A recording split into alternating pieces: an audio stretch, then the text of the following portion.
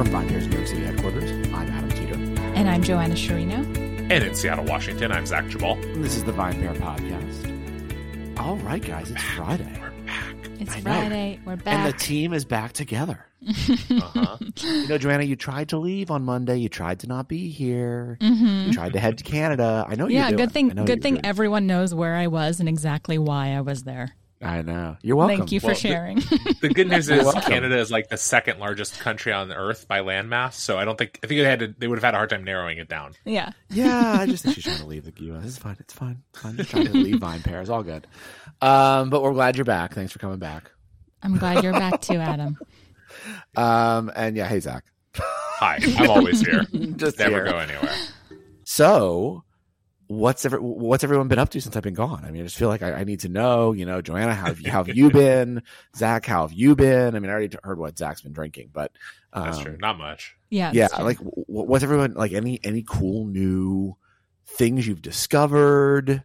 Well, yes, actually, fun experiences. I'm going to jump in here. So, Go. in the very brief period of time that I was in Canada this past weekend, or whatever, last weekend. Yeah. Whenever you think I was there, listener. It was last weekend.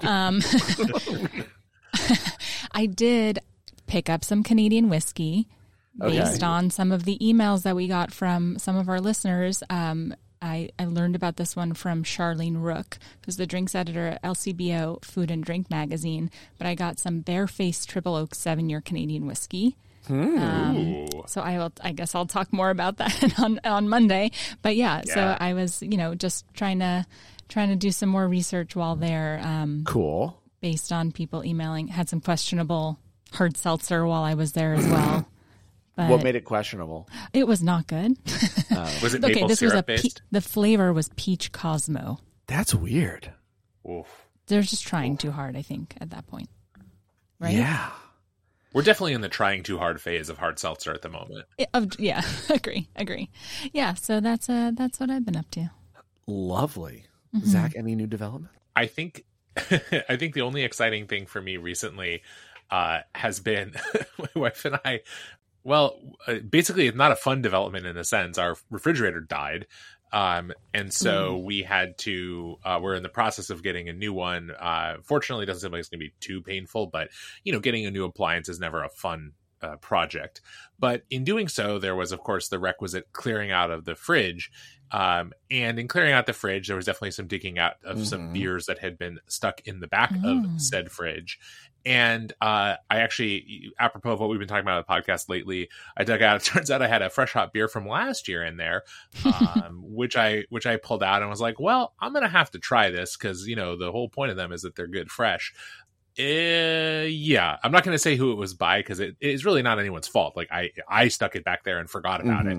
So it's not like it's their fault that the beer wasn't very good, but it's true that the appeal of the beer is kind of lost when you accidentally age it for a year. So don't do that, people. Drink your fresh hot beers when you get them. It does die. It died. Yeah. I mean, it just didn't have that much going on. It wasn't like bad. It just was uninteresting, and therefore why bother? Yeah, that makes sense. So, I mean, besides obviously being back from vacation and the summer being over and things like that, I've been trying as best I can to get back into like fall sports. And so I thought it might be fun to have a conversation today about the fall sports tradition in general. Specifically, by that I mean football, and all of the fun drinks that go along with it. So I'm from the South, obviously, and I grew up in a college town.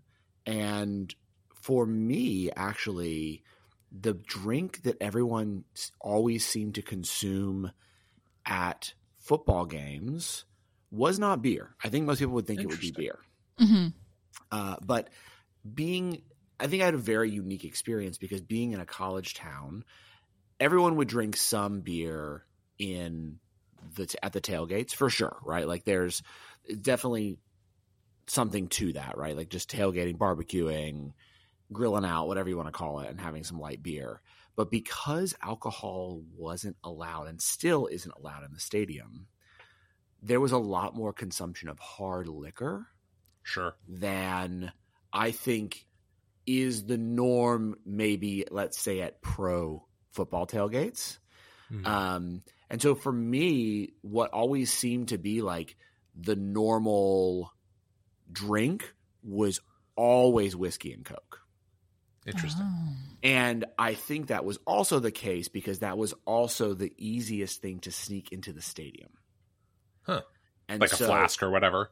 Minis. Oh, okay. Okay. So if you go into the bathroom of any SEC football stadium, you will see minis in empty minis in every single stall.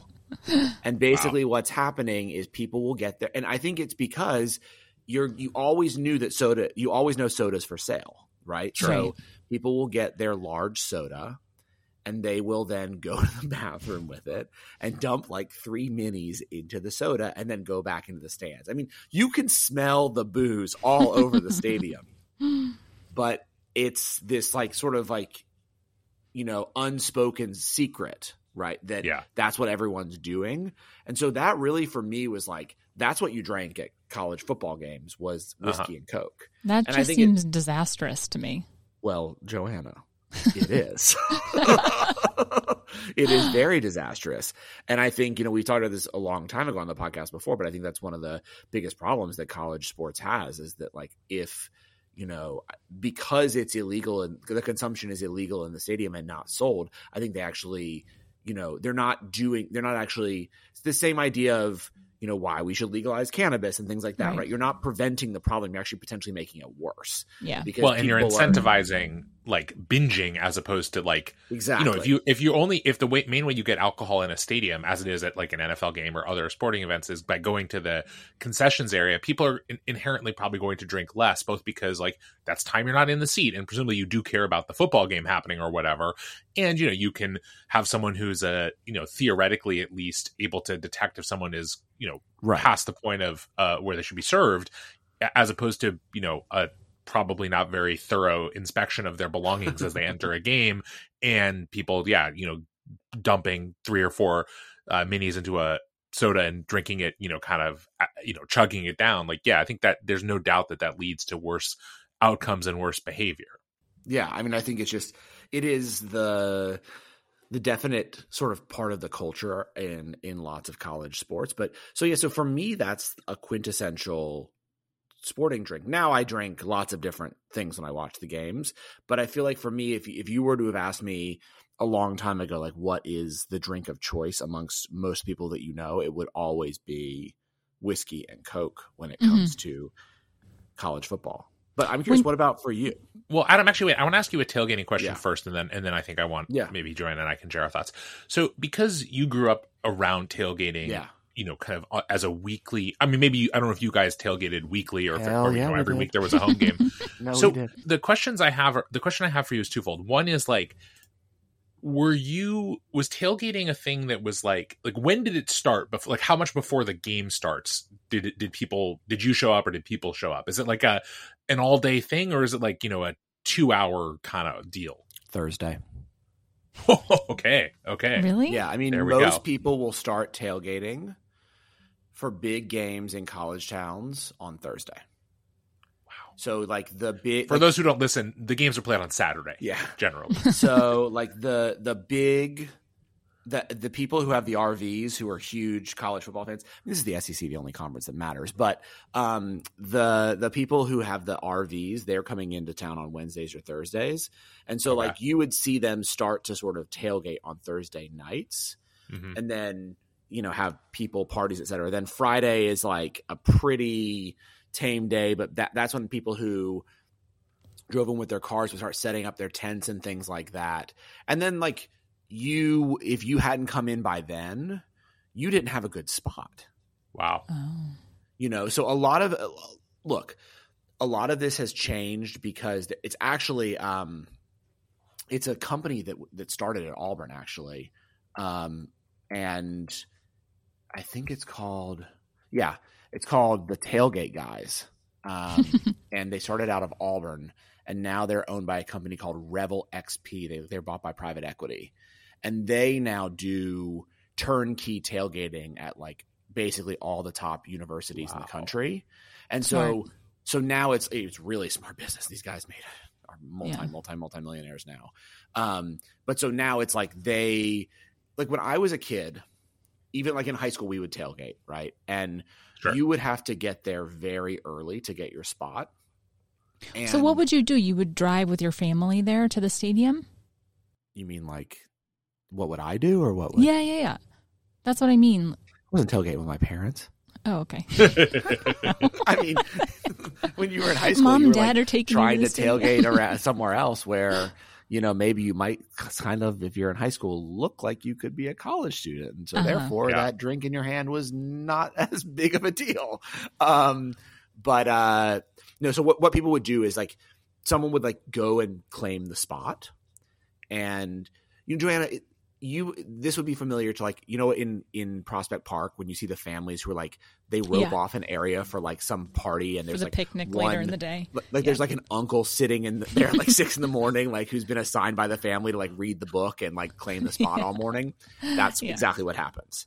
So like people go all over campus and they will like rope off areas with tape or whatever, and they'll start setting up. Now, if you're less likely to get your spot challenged if you're like cooking something, right? Or you're barbecuing or whatever. The people that get kind of like harassed are people who are just kind of like sitting there reading a book. Like, you guys aren't using the space, yada, yada, yada. And then you have all these people like, we've been tailgating here for 20 years. And I mean, that happened to me when I was, like the first year I had my car and we were like going to tailgate as like high school kids. And we went to claim a spot like the Thursday before because we lived in town. So we thought that it was like, this is our town. We're just going to claim this spot. And when we showed up like Saturday morning, there was these people that were, alums from 30 years ago. And they were pissed that we were in their spot that they've been tailgating in for 25 years. And, we're stupid kids. So we were like, you can't tell us what to do. Didn't end well. But now there's this thing, the tailgate guys. And so you're now paying. And like these tailgates, what's amazing about them is they come with bartenders. Wow. You could pay for like a full package with like a bartender, full catering, like all this stuff. They've changed the game. And so now you see this a lot. Like when I went to the Penn State Auburn game last year in Penn State, they do all the Penn State tailgating too. And so like, alumni organizations, companies, et cetera, will have these huge tents that are run by this company that's that's doing everything. So you don't need a space then. You just need to be there. And you right, because they claimed it for you. Right. And Got they it. probably, and I think, it's smart, right? They're probably prearranging with every university to have to have a whole area that's designated for them and their clients. So the university is getting a kickback. Yeah. And then there's no challenge. Like at Auburn, it's the huge area right outside the stadium around the eagle habitat, because one of the mascots of Auburn is an eagle, because War Eagle, and there's a huge eagle habitat. And so, because Auburn has like one of the best, endangered wildlife bird centers in the country, whatever. Wow. So they're all around there, which is where people want to be. And now you're guaranteed. So those people probably aren't showing up until, 6 or 7 hours before the game, but you're showing up very, very, very, like if your kickoff is noon, you are at your tailgate at 6. Wow. Joanna, have you ever been to a football tailgate? No, I was just thinking about this. Like, I don't think I've ever, even just growing up, going to an NFL game or anything with my family, like didn't do a tailgate. I don't know why. It just like wasn't something we ever really participated in. It wasn't a tradition that my parents did. And we weren't really big in professional sports, and going to games and stuff. So I just totally missed it, and then didn't go to a school that really did the college sports thing either. I think that describes all of us. Yeah. I mean, I didn't go to an undergrad that did the college sports thing, but I just happened to grow up in one. Right. Yeah. It's like, I think so much drinking culture comes out of this stuff. Yes. Yeah. And so obviously there's like the whiskey and Cokes, but I think, you can see the trends. Like when I'll go back, you'll see, the seltzer craze. There's like, everywhere you go now, basically there's High Noons everywhere and White Claws everywhere. Mm-hmm. There's people, at these fully stocked bars at the tailgate guys, people are drinking champagne and wine because they can. Yeah. I think that was probably something that didn't happen as much, but now with people looking for a higher end experience, right, you're finding this, in the same way. And I think, this is where like a lot of drinking games, flip cup, beer pong, everyone's like set up and playing is just part of the culture. And like, you know, there are universities where like the tailgating experience is way more famous than the team. I mean, I'm sorry if you're like an Ole Miss person out there, but your team's not that great. Maybe sort of this year, but like the Grove is world famous. You know, people all want to go to Oxford, Mississippi just to experience the Grove once. Well, and Adam, I think you make a point. I would say it's not even just that the drinks culture things emerge out of tailgating culture, but for a not insignificant set of people in this country, the college football tailgate is their introduction to drinking culture, period. Like for a lot 100%. Of people, whether it's at, you know, in an early stage, like you growing up in a college town, but I think for a lot more people, you know, college is a time when a lot of people are exposed to drinking. And if you go to a school, as there are many across the country where the college football tailgate is a big part of the college experience, even if you don't give a shit about football, even if you don't go to the game, the pregame tailgate, that whole vibe is such an indoctrination into American drinking culture. And it's something that I've only really experienced secondhand. I mean, like you guys went to a school that did not have a college football team at all in my case.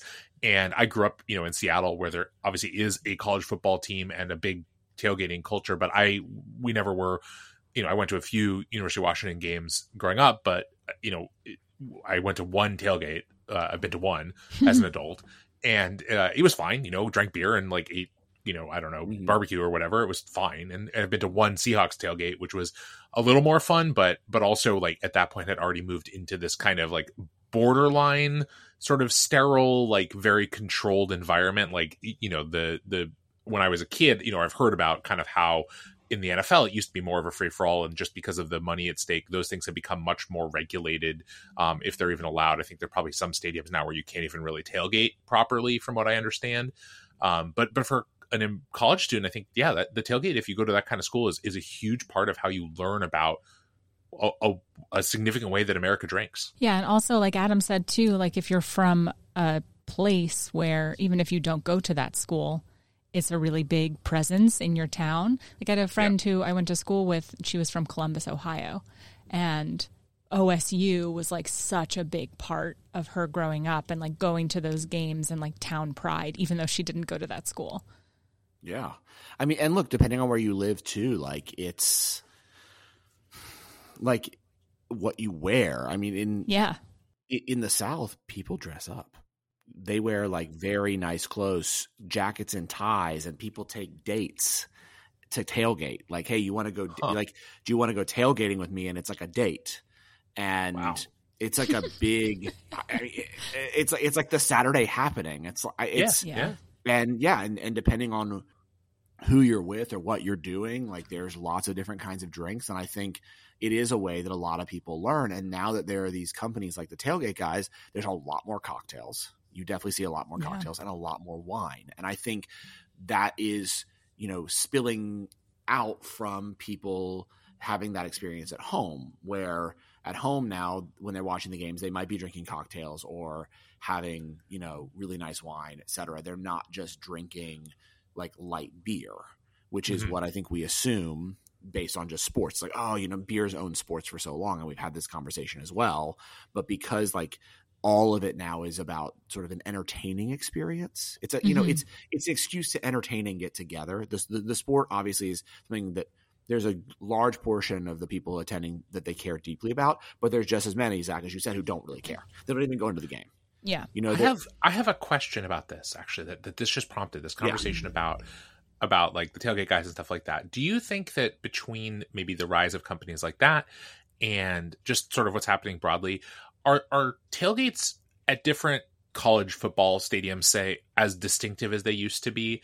Like, I wonder if there's a little more homogeneity in terms of what people are actually drinking. Like, I mean, maybe even across the country, if not regionally. Like, I have no frame of reference. Like, I don't know, maybe it's always been as homogenous, but I kind of envision a tailgate at, you know, as Joanna was mentioning, at, you know, Ohio State being different than a tailgate at Auburn, being different than a tailgate at UCLA.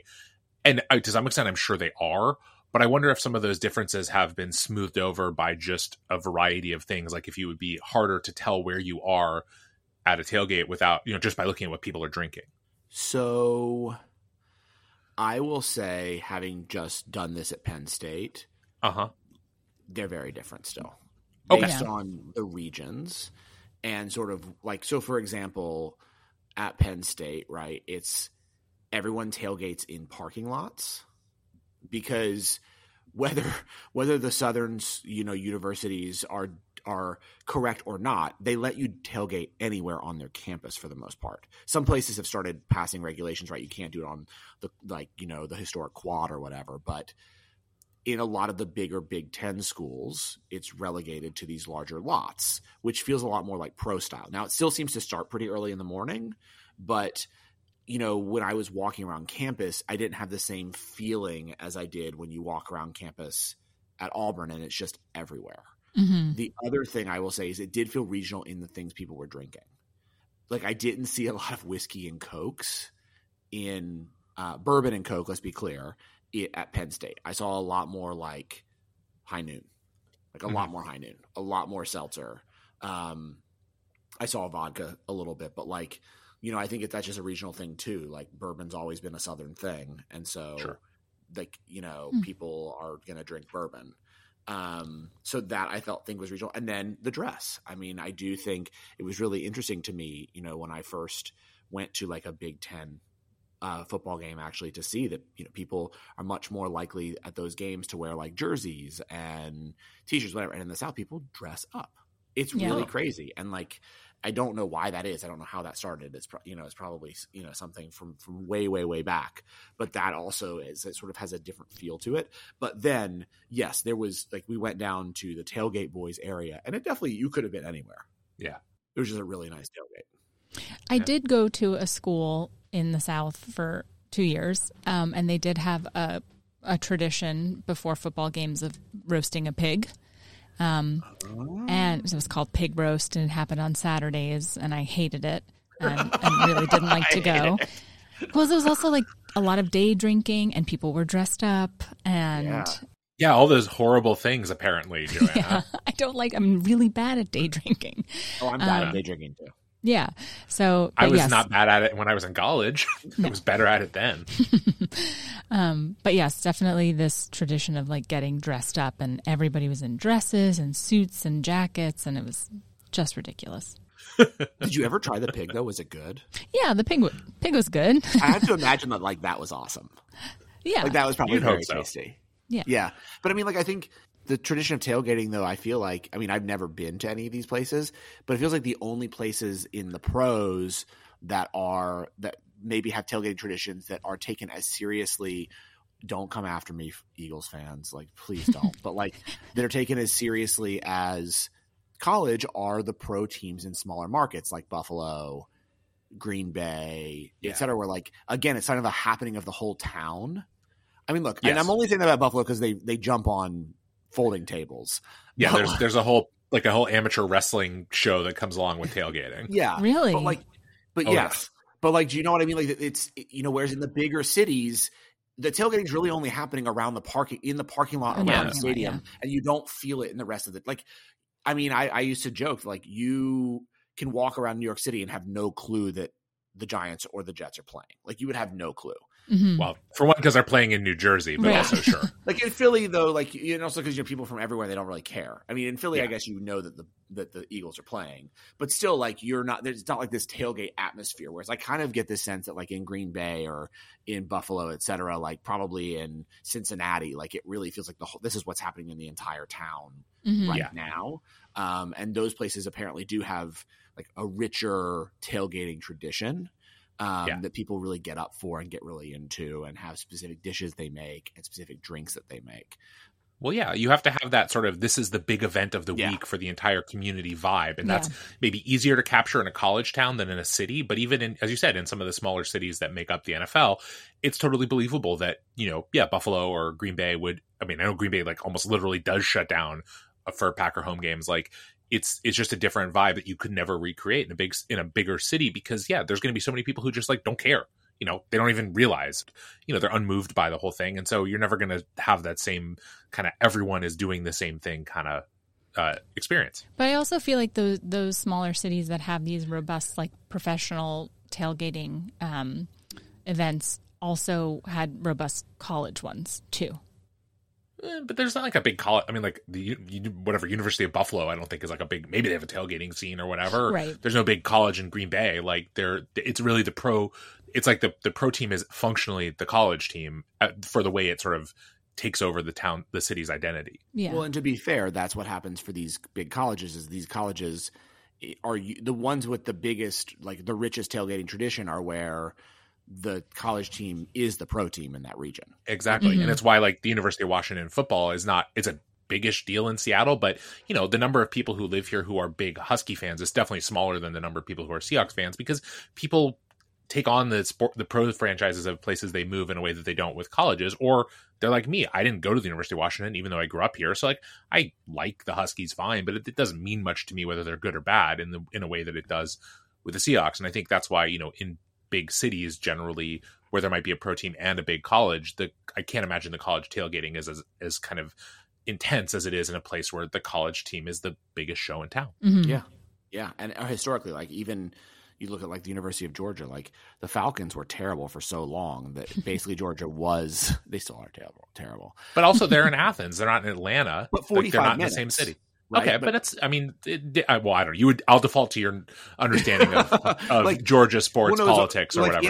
In Atlanta, when the Bulldogs are playing is what I'm trying to say. Sure. Sorry. Like it feels like it's still like a very big deal for that city, which is funny because the team is 45 minutes away, but it's because they didn't have a great NFL team until really they got Michael Vick. So this turned into a football podcast, but so they made the Super Bowl before that, but we don't need to go through NFL history. That's cool. Yeah, but no one cared.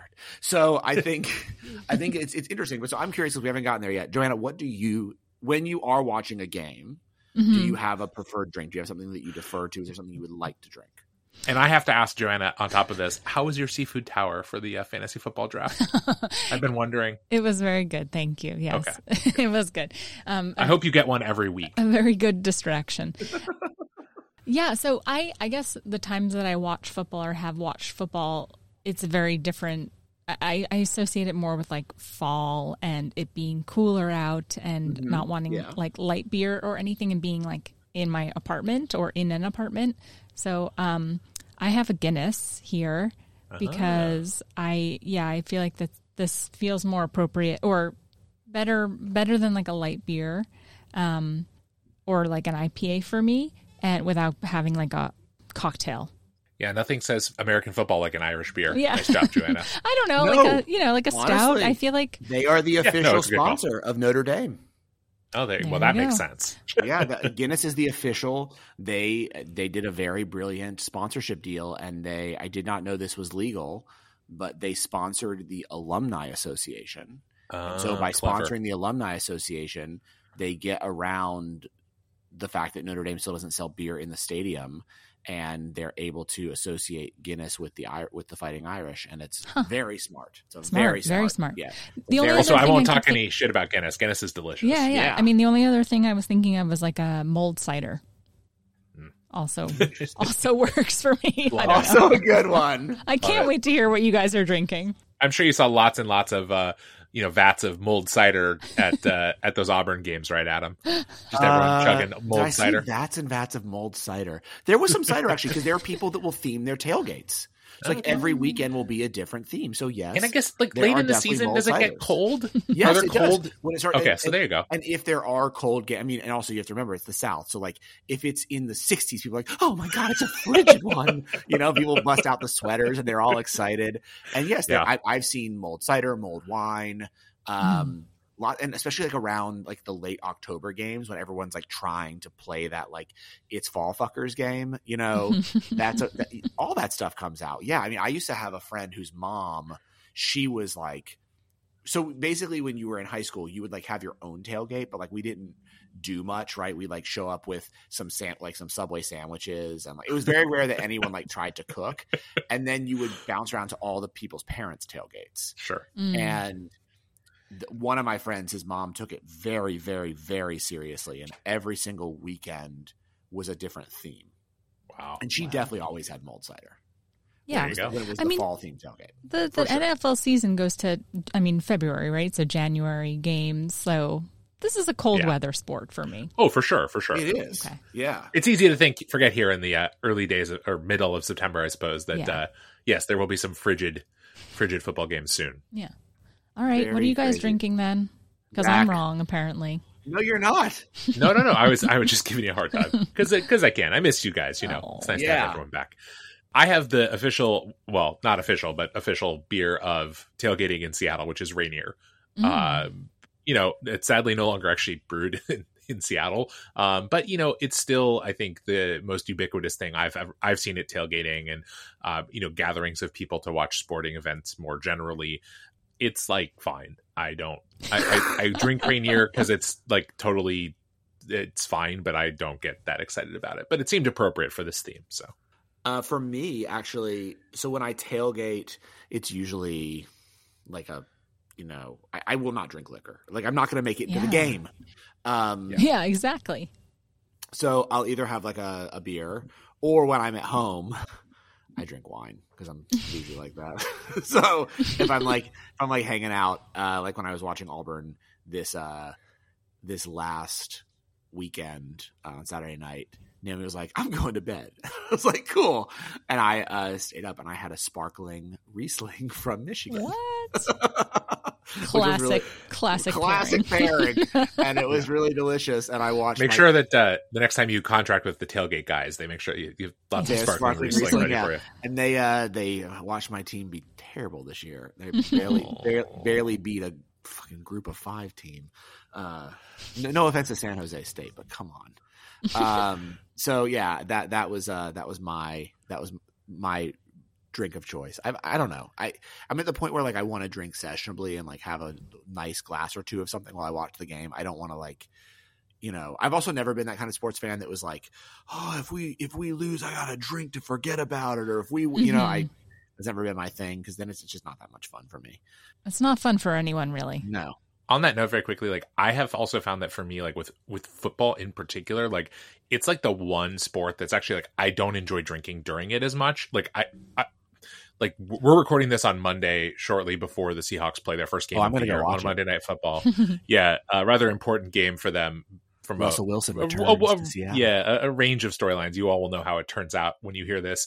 But for me, like it's like you would think that would be like it's a Monday night game. Of course, I'll have like a beer or two or something. But like, there's something about watching football that I care about. There's something about like the way it makes me feel that if I drink, it's just like I can't do it. It's too. I might have a beer over the course of the game, but like I used to be able to drink beer and watch football.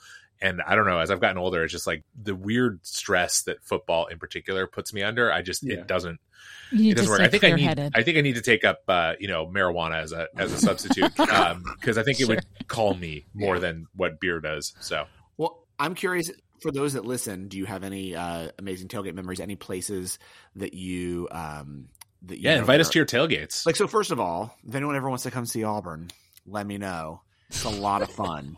I think Auburn's. Oh yeah, you should totally come. It's great. I think Auburn. We can do a showdown there. I think Auburn's one of the best tailgate experiences. Obviously, the Grove. Athens is amazing. The only place that I think is like one of the most horrible places in the world to tailgate is Tuscaloosa. If you unbiased opinion from Adam Teeter. If you ever go to Tuscaloosa, you should turn around and go back to wherever else you were. It's a hellhole. I would never recommend T-Town to anyone. Terrible place to tailgate. We're so sorry if you live there. Yeah, it's horrible place. Ann Arbor's supposed to be amazing. Bloomington I've done before. That's fun. Mm-hmm. I'd be curious about the West Coast. But yeah, if you have amazing places that you have tailgated in, please let us know. And tell us your tailgate drinks. Yeah, we want to know. Hook us up. Let us know what they are. And Zach and Joanne, I'll talk to you on Monday. Have a great weekend. Sounds great. Thanks so much for listening to the VinePair Podcast, the flagship podcast of the VinePair Podcast Network. If you love listening to this show, or even if you don't, but I really hope that you do, as much as we really do love making it, then please drop us a review or a rating wherever it is that you get your podcast, whether that be iTunes, Spotify, Stitcher, anywhere. If you are listening to this on a device right now through an app, however you got this audio, please drop a review. It really helps everyone else discover the show. And now for some totally awesome credits. So, The VinePair podcast is recorded in our New York City headquarters and in Seattle, Washington, in Zach Jabal's basement. It is recorded by Zach, mastered, and produced by Zach. He loves all the credit. Keep giving it to him. Drop his name in the reviews. He's going to love hearing how much you love him. It is also recorded in New York City by our tastings director, Keith Beavers, who is the managing director of the entire VinePair Podcast Network. I'd also love to give a shout out to our editor-in-chief, Joanna Sherino, who joins us on every single podcast as our third and most important host. Thank you as well to the entire VinePair staff and everyone who's been involved in making VinePair as special as it's become. Thanks again for listening, and we'll see you next week.